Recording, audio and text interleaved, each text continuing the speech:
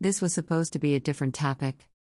I had a totally different topic on deck for today, but life happens and I felt like it was important for me to share what happened to us. Let me start off by saying this was not the first time we rushed over to the hospital worried that something very bad was happening to the baby. Our first scare happened at 17 weeks when he went to use the bathroom and clear liquid splashed on the floor and all over me before I got the chance to actually pee.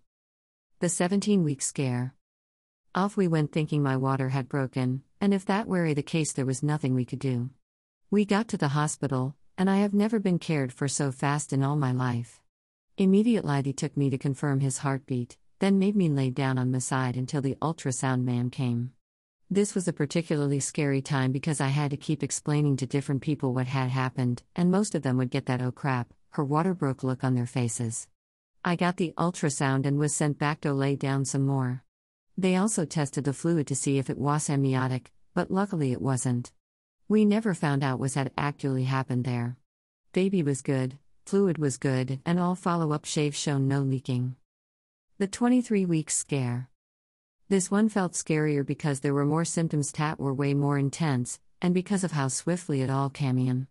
I was sitting up on my bed, and I started feeling tension and some other weird sensations in my belly.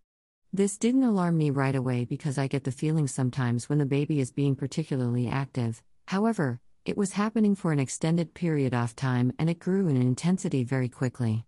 I started to feel extremely nauseous and lightheaded.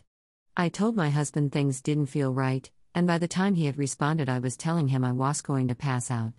I couldn't get air very easily, I was shaking, my head felt like it was being squeezed from the front and the back, and he had completely lost my hearing. After a minute or so my hearing started to come back, but my ears were ringing like crazy. Of course this happened over a holiday weekend, so my doctor was not available, and we couldn't find the on-call number. I called the hospital directly out of desperation, and was told to come in immediately. The car ride there was hell. Somehow I managed to stay conscious, but I almost went down around 6 times in a 10-minute drive. I was taken back even quicker this time, and told to take everything off and pee in a cup. Which was quite a feat since I was still head-spinningly sick. I hadn't felt the baby move at all since Seth's frantic movement earlier, and with how bad I was feeling I fear it worst. The nurse came in and couldn't find his heartbeat for a long time, and then Bob.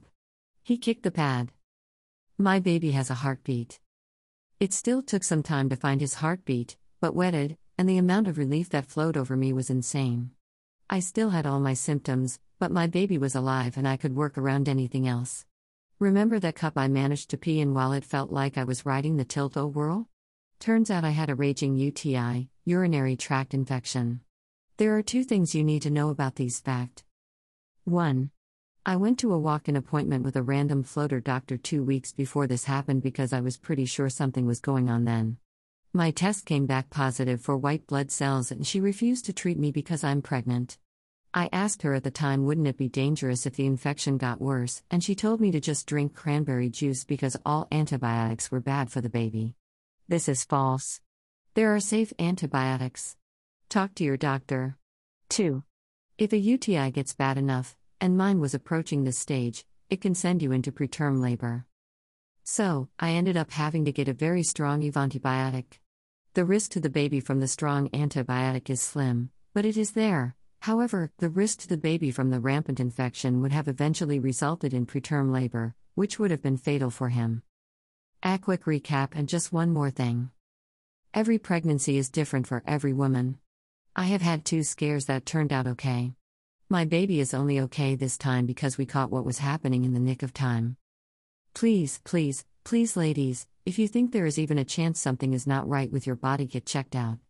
If you get a doctor who seems very flippant about your concerns, and you don't feel right about things, do not be afraid to get that second opinion. It really could make all the difference.